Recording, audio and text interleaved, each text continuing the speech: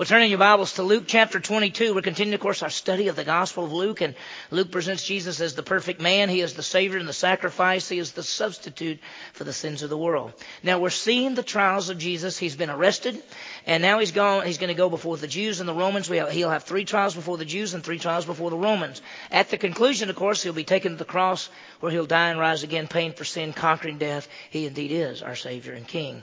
Now, this morning, we're continuing seeing the trials. He was arrested in the garden. We saw that the night before. He had been taken first to the house of Annas, the former high priest, and then on to the house of Caiaphas, who is the present high priest. This morning, as we look through this, we're going to see a formal trial. In fact, it's going to be the morning. He had 2 trials at night. Now, this is a trial in the morning. He's going before the religious leaders, the ruling body of Israel, which was called the Sanhedrin. And as we look at this passage, we realize that Jesus is the one in control. In fact, it looks like that he's not in control, but he is. In fact, he's really the judge, not the religious leaders. He is the one who lays down his life and takes it back up for us. And so may we be encouraged as we look at our passage and see how Jesus is the one going to die for us. It's a very powerful passage. Now, let's think about this. We all want to be in control. In fact, a lot of us think we are in control. We say, I'm doing fine, I'm in control, but we're really not. The truth is, we don't want to feel helpless. We know how it feels when we're not in control. And think about the trials of Christ. It looked like the religious leaders were in control of the whole thing. They think they have the power. They think they're bringing about these circumstances and events. Think about it. They're the ones who arrested Jesus. They're having the trials. They're the ones that beat Jesus. They're the ones that find him guilty. They're the ones that take him to Pilate. Pilate even says, I can do whatever I want. Well, the truth is, these people aren't in control. Jesus is the one who's in control. Jesus is the one that working all these events. He is the one who's offering his life and laying it down for us, and he's the one that takes it back up. They didn't come and get Jesus and arrest him by force. All he had to do, remember earlier, what did he do? They came out to get him, and he said, who are you looking for? And they said, Jesus, and he said, I am. And they took steps backwards and put their faces on the ground. I mean, he's in control. He told one of the disciples, if I want to, I can call these angels. I can do anything I want. They don't have to arrest him. Jesus is in control. Think about that. Wow. When he went before Herod, Herod was a king. We'll talk more about Herod. Herod wanted Jesus to do some miracles. He kept saying, do some miracles. Jesus never even answered him. And when he goes before Pilate, who is the Roman governor, Pilate said, hey, don't you know that I have the authority to do with you? And Jesus looked at him and said, the only authority that you have has been given to you from above. As we look at this passage this morning, Jesus, our Savior, is the one in control. He is working the events that bring about his death and resurrection. You realize that Jesus died on Passover. This has been Passover evening to this morning. As we get into this passage, it'll be Passover morning. Do you realize Jesus died on the 14th day of the first month, which is Passover? Jesus has to die on Passover. He's our Passover lamb. Do you understand the religious leaders didn't want him dying on Passover? They didn't want him dying at all during the feast. They even told Judas when they were talking about betraying him, let's figure out a time that we can get him, but not during the feast time. Well, he dies in the feast time. He dies on the 14th day of the first month, Passover, because he's our Passover lamb. He rose from the grave on the Feast of First Fruits, which was on a Sunday morning. He rose from the grave. First fruits represented new life, resurrection. He rose from the grave on Resurrection Day. So he died on the day he's supposed to die, and he rose from the grave on the day he's supposed to rise, because Jesus is the one in control. His plan and purpose is to be the Savior of the world. His plan is to be the final sacrifice for sin forever. He's going to die and rise again to give eternal life to all who believe. This morning, we'll see the 3rd trial of Jesus before these religious leaders, for the Jews. Guess what? He's still in control. Well, let's begin. Now, last time we saw that Jesus was arrested in the garden. And when he got arrested, his men who said, we will never deny you, will stand all the way, they ran off. We saw that Peter denied Jesus 3 times when he was in that, when Jesus was being trialed and he was out in the courtyard of the priest's house. We saw the first 2 trials before the Jews. Now remember this, there are 3 trials by the Jews and 3 trials by the Romans. We've seen the first 2 already. We're going to see the 3rd one before the Jews today, and then as next week and the week after that, we'll get to the Romans. Now, as we see this, here's what we're going to do this morning. I'm going to give you the outline of the passage.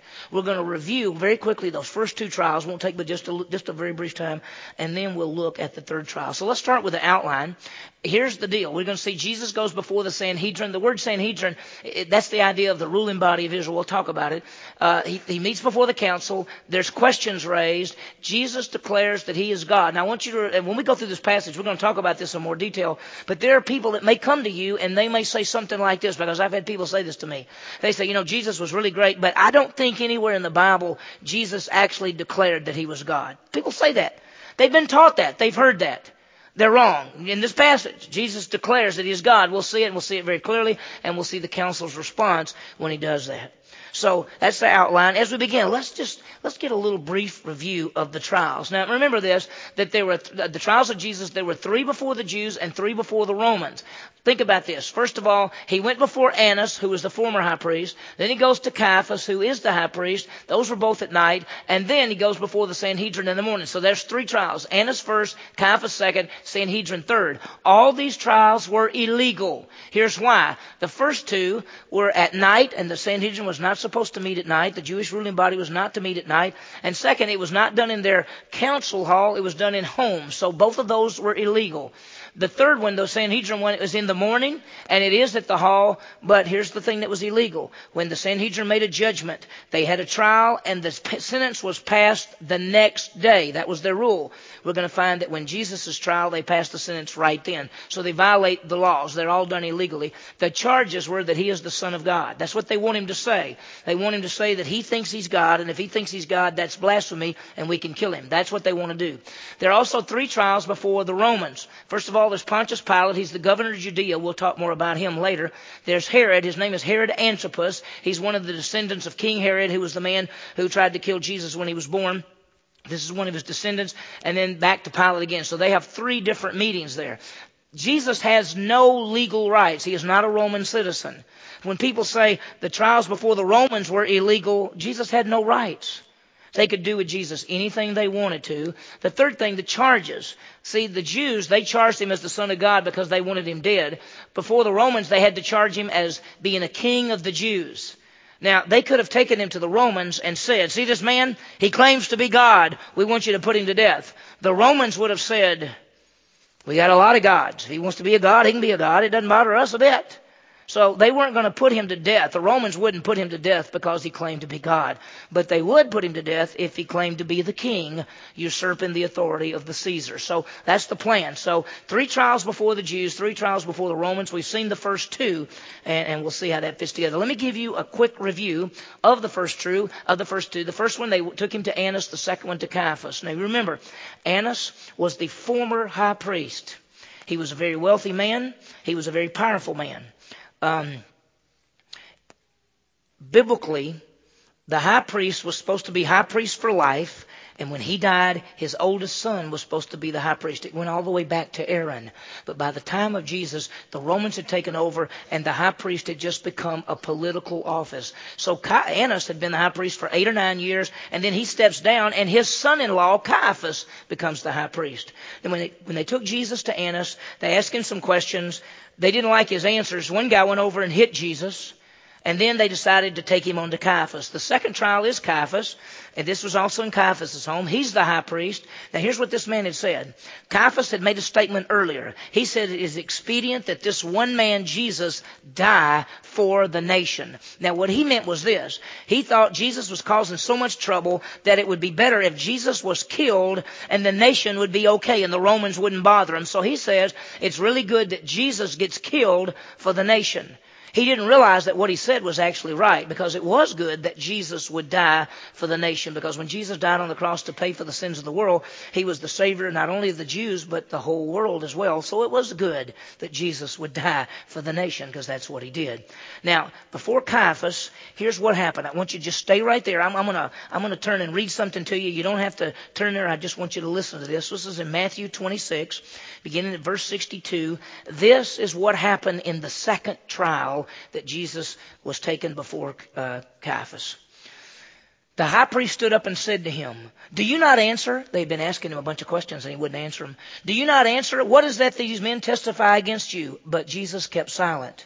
And the high priest said to him, I adjure you by the living God. Now, adjure means I charge you. You must tell me. I charge you by the living God that you tell us whether you are the Christ, the Son of God. Now, the Christ is the Messiah, the Savior. He said, I tell you, you got to tell us. Jesus said to him, you have said it. Nevertheless, I tell you, hereafter you will see the Son of Man sitting at the right hand of power and coming on the clouds of heaven. Now, what Jesus said was very plain. He said, you said it. Are you the Son of God? You have said it. That's who I am. And then he said, you're going to see me sitting at the right hand of God and coming in power. He just declared to them that he's God and he's the judge. Now, it made them so mad. Verse 65 of Matthew 26, the high priest tore his robes and said, he's blasphemed. What further need do we have of witnesses? First of all, they didn't have any witnesses. Second, behold, now you've heard his blasphemy. What do you think? And they all said, he deserves to die. Now, the high priest broke the law.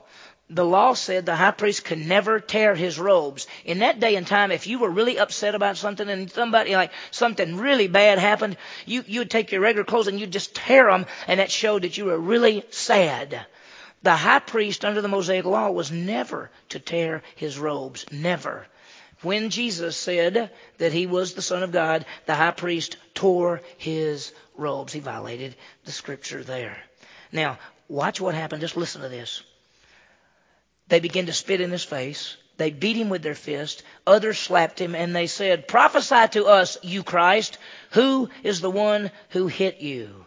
Now, in Luke 22, we're going to see the very end of that trial. And so they got Jesus in there, and they began to hit on him, and they made fun of him and did all this. Look at chapter 22. Look at verse 63.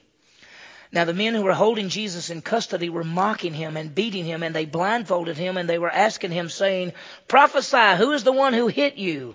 And they were saying many other things against him, blasphemy. Now, what they did to Jesus at Caiaphas' house, after they'd found him guilty, they'd put a blindfold around him, and then people would hit him, and they would say, oh, if you're prophesy, tell us who hit you. If you're really God, you know who hit you. And so they did all these bad things to Jesus.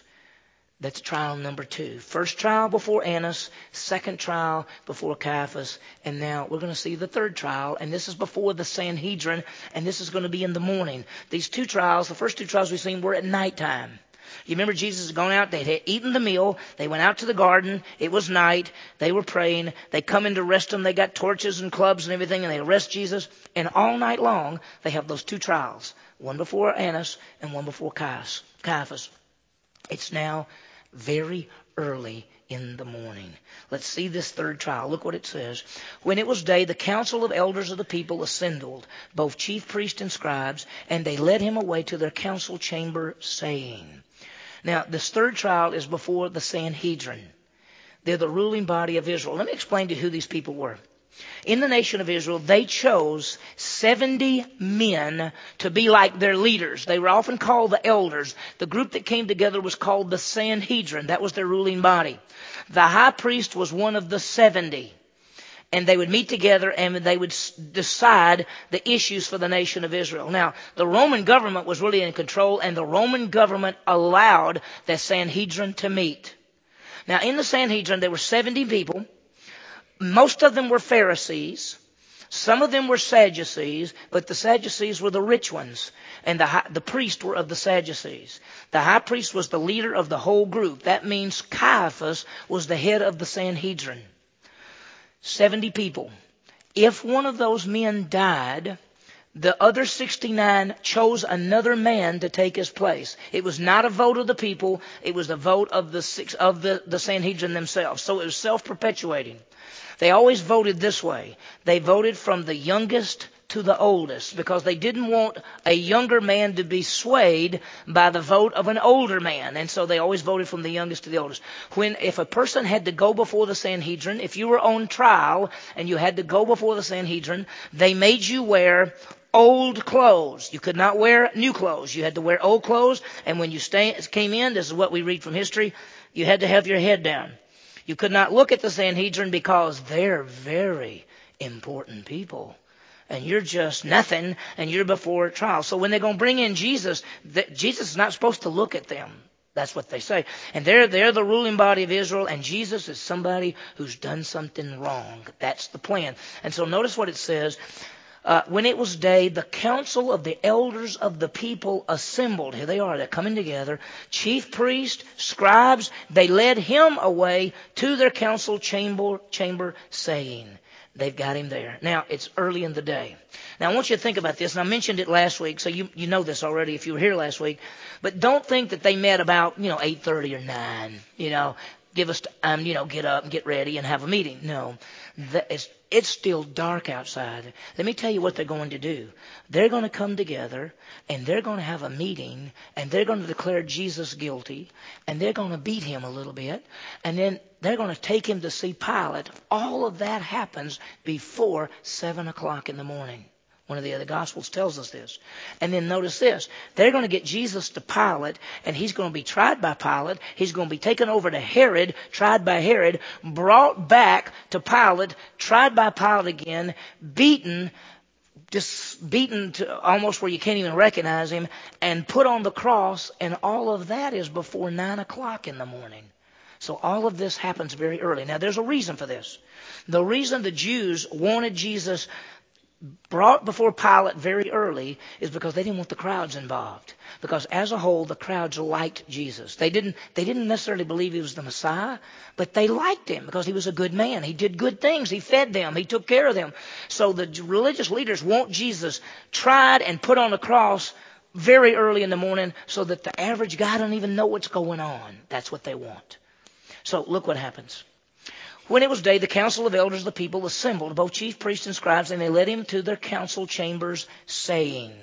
Now, they've got him there. Remember, they don't have the authority to kill him. Jews did not have authority under the Roman law to kill him. They had to go to the Romans to get him killed. So they want to find him guilty and then do that. The two trials that night were both illegal, and they found him guilty. Now we're going to see this trial. Now, they cut right to the issue. Look what they say, verse 67. They ask him, if you are the Christ, tell us. But he said to them, if I tell you, you will not believe, and if I ask a question, you will not answer. Now they ask him the question plain out, if you are the Christ, tell us. Now the word Christ there means the anointed one of God. They're saying, are you the Savior? Are you the Messiah? They started off by saying, if you are the Christ, tell us. Now, in Greek, most of you, if you've been at countryside, you know that there are different kinds of words, different kinds of if in the Greek language. And there's an if and it's true. There's a first-class if. This is a first-class if, which means when they say this, they say, if and it's true, you are the Christ, tell us. Now, they're wanting him to say, I am the Christ. They're not saying if and it's true because they actually believe it. They don't believe he's the Christ. They don't want him to be the Christ. But they want him to say that he is the Christ. So they're saying, if and it's true that you're the Christ, tell us. Because once he says, I'm the Christ, they can say he deserves to die. That's what they want him to do. Now, the night before, they asked him, and he said, I am the Christ, and I'm sitting at the right hand of the Father. And that's when the high priest tore his robes the night before. It's now daytime. The whole assembly has come together, and they ask the question, if you are the Christ, tell us. Now, I brought this out a while ago. Before the Jews, they want to claim, the claims are that he is God. That's what they say. He's God. He's worthy of death for blasphemy because he's God. Now, remember, I told you that if you go before the Romans, and that's the next one, if you go before the Romans, go ahead and go to the next one. If you go before the Romans, he claims that claims there that he is the king. Because, as I said a while ago, if they took him before the Romans and said he's claiming to be God, the Romans could care less if he claimed to be God. Their emperor was God. They had gods for every household. They had all kind of gods. So if somebody said they were God, they'd say, well, that's fine with us if you want to be God. But to be a king, they said that Jesus said people shouldn't pay taxes.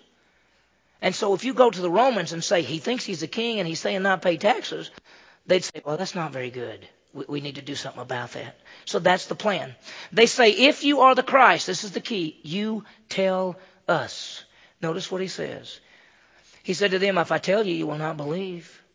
How does he know that? Because last night when they said to him, are you the Christ? He said, I am the Christ. And they tore their clothes and they said, we don't believe you. He knows their minds. He knows their hearts. He knows that they do not believe in him. And that when he says that it'll be blasphemy. He goes on to say in verse 68, and if I ask you a question, you will not answer. Now, what question would he ask them? The question is a simple question. He's asked it before. Who do you think that I am? You remember when he talked with the disciples and he looked at them and said, who do the people say that I am? But who do you say that I am? See, they don't want to answer the question. They don't want to say who they think Jesus is because they've seen him. They know who he is. Let me tell you, you think they're fooled? Do you think they think he's a radical man? No, they believe. They know that this guy is the Messiah. They looked at what he did. He was born in Bethlehem. He was a descendant of David. They've seen all the miracles. They don't want him to be in power. They don't want him to be the Messiah. They want to reject him. And so he says, if I asked you the question, you won't believe. If I asked you a question, you won't even answer. But look what he's going to do. He's going to raise this. Verse 69, but from now on, the Son of Man will be seated at the right hand of the power of God. Now, he gives them something that's powerful. He said, from this point on. Now, see, they see Jesus and they've seen him going around. They saw him in Galilee. They saw him in Jerusalem. They saw him do his miracles. But he says, from this point on, the Son of Man will be seated at the right hand of the power of God. You know what he's saying? I'm about through with my work. I'm going to go to the cross. I'm going to die and I'm rise again. I'm going to send back and I'll be at the right hand of the Father. I want you to understand that when he said the Son of Man will be seated at the right hand of the power of God, he is quoting Psalm 110, verse 1. It was a psalm about the Messiah, and it said that the Messiah, who is the Son of Man, is seated at the right hand of the Father. Only the Savior of the world, only the Messiah can be seated at the right hand of the Father. Jesus is claiming right there to be God. In fact, there's two aspects of it. I want you to see this. He says that he's the Son of Man and he's at the right hand of the Father. There's two things to think about. The Son of Man. That's the title in Daniel chapter 7, verses 13 and 14. That is the title of the Savior. That's the title of God. The title that Daniel would write, he says, the Son of Man is the title of God. When Jesus quotes himself and says, I'm the Son of Man, he is saying that I am God. If somebody ever comes to you, and I talked about it earlier, and they say to you, I don't think Jesus ever claimed to be God, in this passage we're studying this morning, just remember this, take them back there. The reason they wanted to kill Jesus is because he claimed to be God. Do you remember when he said, if you've seen me, you have seen the Father? He says, before Abraham was, I am. Over and over, Jesus claimed to be God. Why? Because he is God. And so in this passage, they say, tell us. And he says, if I tell you, you won't believe it. If I ask you a question, you won't answer. But I tell you what, from now on, the Son of Man is going to be seated at the right hand of the power of God. The Son of Man is the title of the Messiah. At the right hand of God is the King of Kings and the Lord of Lords. He is going to be seated at the right hand of the Father until everything is completed. When it's completed, Jesus comes to this earth as the King of Kings and the Lord of Lords, as the judge of the world. See, they think they're trying Jesus. He's actually trying them. He's the judge of the world. And so he tells them, one of these days, from this point on, Son of Man's going to be seated at the right hand of the power of God. He says, I am God and I am the King. I will be at the right hand of the Father. Listen to this. This is Hebrews chapter 8, verse 1. The writer of Hebrews says it this way. He says, now the main point of what we've seen is this. We have a high priest who has taken his seat at the right hand of the throne of the majesties in the heavens. Jesus is the Messiah. He is the Savior. He is the King. He is the great high priest. And he is seated at the right hand of the Father right now. Do you know what he's doing for you right now? Seated at the right hand of the Father? Hebrews 7:25 says he lives forever to make intercession for you. Every time you pray. Every time you pray. How do you end your prayers? Don't you normally say, in Jesus' name we pray? Why do you say, in Jesus' name we pray? Because Jesus is the only authority you have to approach the Heavenly Father. He is seated at the right hand of the Father. And when you say, oh Lord, please work this out for me, in Jesus' name we pray, Jesus said, I'll take that prayer for you. He is your intercessor. He's Hebrews 7:25. 1 John chapter 2, verses 1 and 2 says he is your advocate. When you sin and you confess your sins, he's faithful and just to forgive you and cleanse you because he's at the right hand of the Father as your advocate dealing with your sin. That's who Jesus is. That's what he's doing. Jesus says, I'm going to go to the right hand of the Father. And they knew exactly what he meant, that he is the Messiah, that he is God, and that he is the King. And that's what he's declaring. Do you think they understood that? Look at their next question, verse 70. And they all said, are you the Son of God then? Are you saying you're the Son of God? Is that what you're saying? Because they knew exactly what he was saying. And he said, yes, I am. Now, in the original Greek, it literally says, you say that I am. And he was saying that you got it right. You say that I am. You have got it right. I am what? I am who you said. I am what you said. I am the Son of God. I am the Savior. Jesus Christ is God. Jesus Christ is the Savior. Jesus Christ came to the earth and died on the cross, paid for your sin and my sin. He was buried and he rose again, and he gives eternal life to all who believe, and he's seated right now at the right hand of the Father. He is the Son of Man, God, who is seated at the right hand of the Father, the King. He is the King and the Savior. Now, you understand that there's really three ways to look at this, and this is a famous thing that C.S. Lewis once said. He said, listen, if Jesus Christ says he's God, then either he's crazy or he's a liar or it's the truth. I mean, there's not anything else. If Jesus said, I am the Son of God, I am the Savior, I'm going to be seated at the right hand of the Father, I'm the King of Kings and Lord of Lords, then number one, he could be a crazy man. He could just thought he was God. He didn't act like a crazy person, though, did he? Well, some people say, well, he was just a liar. See, he just wanted to fool people. He just said, I'm God. I'm not really God, but I'm going to tell people I'm God. No, that's not his character. Jesus Christ is God. He is the way, the truth, and the life. Now, let me ask you the question. Because he said if I ask them the question, they won't answer. But here's the question for you. What will you do with Jesus Christ? Who do you think that he is? Was he a crazy man? Was he a liar? Or is he the Son of God? Is he the one who died and rose again and gives you eternal life? What do you think about Jesus Christ? He came to die on the cross and paid for sin and rise again. He came to die, the just for the unjust, to bring us to God. What will you do with Jesus? Now, let me tell you, most of you in this room, I know your faces. I've seen you. I know a lot of you. Some of you I don't know personally. So the question would be, what will you do with Jesus Christ? Do you think he's crazy? Do you think he was a liar? Or do you think he's the Son of God who died on the cross and paid for sin and rose again? My hope and prayer is that every one of us in this room, that you believe that Jesus Christ is your Savior, that you have trusted in him and him alone for eternal life. Salvation is not you doing good. Salvation is not going to church, being righteous in any of those kind of ways. It's not religion. It's not works. Salvation is a gift which comes by faith alone in Jesus Christ alone. It is that simple. And I hope and pray that every one of you in this room would say, I have trusted Jesus Christ as my Savior, and I have eternal life. Well, how did they respond? When Jesus said it again, yes, I am.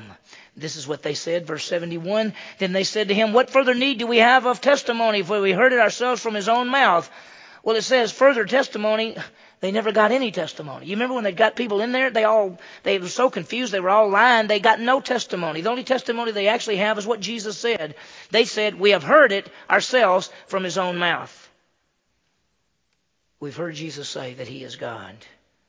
Now we can put him to death. That's the plan. What did Jesus say? I am the Son of God. What did Jesus do? Look at this. He had the power over nature. You remember what he did? He calmed the sea and he walked on the water and he changed the water to wine. He had the power over disease. Think about it. He would heal people, the sick, he would get them well, the lame could walk, the blind could see, all of these things. He had power over sin. You realize that he turned to someone and said, your sins are forgiven. Only God can forgive sins. And he had power over death. You remember the little 12-year-old girl he raised from the dead, and the widow's son that he raised from the dead, and Lazarus that he raised from the dead? Who is Jesus? He is God. Power over nature, disease, sin, death. He is the Son of God. And what is the response? To believe in him. Romans 1:16, I'm not ashamed of the gospel. It's the power of God unto salvation to everyone who believes. John 3:16, the most famous verse in the Bible. God so loved us, the world, that he gave his only begotten Son, gave him to die on the cross, pay for sin, and rise again, that whoever, anyone, would believe in him, faith in him, would not perish, but have everlasting life. It's that simple. It's not our works. It's not what we've done or what we're going to do. It's not our lifestyle. It is simply faith alone in Christ alone. Now, they got what they wanted. They've had 3 trials. One before Annas, and they hit him. One before Caiaphas, and they beat him and tore their clothes, and he declared he was God. Then they got the whole assembly together. And by the way, not all of the members of the Sanhedrin were there. We'll see how later. Because there was a guy by the name of Joseph of Arimathea. And there was another guy who came to Jesus by night. He probably wasn't there at this meeting. We'll talk about it later when we get to the burial of Christ. But now they've got him, and they say, we've got him. Now what we're going to have to do is we're going to take him to the Romans. And they're going to have to change the story because we want to put him to death because he's God. But we got to take him to the Romans and say he needs to die because he thinks he's the king. The place that they were going to take him was called the Praetorium. That was where Pilate stayed. Pontius Pilate was the governor of Judea. We'll talk about more detail next week. But it's pretty early in the morning. It's before 7 o'clock. So they're going to take him to Pilate. They have about 100 yards to go. From where the Sanhedrin met, the best we can tell from history, from where they met to where the Praetorium was only about 100 yards. So all they got to do is take Jesus over there. Now what they're going to have to do is they're going to have to wake the governor up. That may not be a smart thing. But they say we got to take that chance because we can't wait till it gets 8, 9, 10 o'clock. All the people will be out all over the streets, and we don't want the people to see what we're doing because they'll get all upset. So we got to get him to Pilate early in the morning. And as I said earlier, they're going to take him to Pilate. He's going to go from Pilate to Herod and back to Pilate and on the cross all before 9 o'clock in the morning. It's very powerful. Look at chapter 23, verse 1. Then the whole body of them got up and brought him before Pilate. Next week we're going to see who this Pilate guy is. And we're going to see who Herod is. And we're going to see what Jesus did. It's very powerful. First 3 trials, found guilty by the Jews. The next 3 trials, not guilty by the Romans. We'll see what happens. Jesus is arrested and tried by the Jews. There's 2 trials at night, one before Annas and one before Caiaphas, found guilty. Then there's the trial very early in the morning before the Sanhedrin. The question is, are you the Son of God? And he says yes. In fact, he says he's the Savior, the King, and the Judge. He's seated at the right hand of the Father. They want him dead, so they're going to take him to Pilate. Let me show you some applications. Here's the first one. Realize that Jesus Christ is the Son of God and the Savior. That's the bottom line. That's what we've been studying as we go through this. He declared that he is the Son of God. He did. They asked him, are you the Son of God? He said yes. Either he was crazy or a liar or he is the truth. Well, we know he's the truth. He came into this world as the Son of God. The religious leaders rejected him. He said he's going to be at the right hand of the Father. He called himself Son of Man, which is God. He said he's at the right hand of the Father, which is the King. He is the Savior and the King. He healed the sick. He raised the dead. He forgave sin. He is God, and all the way through his life, he declared that he was God by what he did and what he said. And so if anybody ever says to you, I don't think Jesus ever actually said he was God, he said it over and over, not only by what he did, but by what he said. The second thing I want you to realize or think about is that Jesus is in control. They think they're in control. They think they've arrested him. They think they're trying him. They think they've got him. They think they're going to take him to Pilate. Pilate thinks he's in control. None of these people are in control. Jesus is working all things according to the counsel of his will. He came into this world to lay down his life and to take it back up again. One great thing about this, if he's in control, you know what that means for us? That we can rest in him. That every event that comes into our life is the result of having God allowing it to come into our lives because he's working all events. That takes us to the third thing, and that's the key. Trust Christ as Savior. We talked about it a while ago. He is the one who died and rose again. He is the way, the truth, and the life. He is the Messiah and the Christ. We've all sinned and come short of the glory of God. We need a Savior. All the goodness we ever do, all the righteousness we do, all the religion we ever do can never save us. Jesus and him alone. He alone is the Savior. It's faith in him alone. That's why John 3:16 is so beautiful. If you only knew one verse. And you know what's so amazing is John 3:16 is the only verse that many people know. I never went to church in my life. I went to church when I was 6 years old once and when I was 12 years old, either once or twice. But if you had said, do you know any verse from the Bible? I would have probably said, I know there's something about God so loving the world. That's the only thing I knew. You can take that verse and you can share your faith and you can tell people in this community the good news message of Christ. Now, I hope and pray that every one of you in this room, that you have trusted in Jesus Christ as Savior. If not, right where you're sitting, you can believe in him as your Savior right now. But as we scatter out in this community, you're going to come into contact with people who do not know Jesus. Pray that God will use you to take the message of salvation, that God will allow you and use you, that you get to tell them how that Jesus died and rose again, and he gives eternal life to all who believe. By faith alone in Christ, we have eternal life, knowing that Jesus is the Son of God, who died and rose again, who is the Savior and gives eternal life simply as a gift by faith. Let's pray. Heavenly Father, what a passage. Thank you for these great truths. Help us to know it and understand it. Lord, we thank you that Jesus indeed is the Son of God. He declared that he is God. He did it all. He is in control. He works all things according to the counsel of his will. He died and rose again, giving eternal life to all who believe. And Lord, I just pray that you will use us in this room, every one of us, that we'll go out these doors being representatives of Jesus Christ and telling the great good news that Jesus is the Savior. Thank you for these truths. We ask this in Jesus' name. Amen.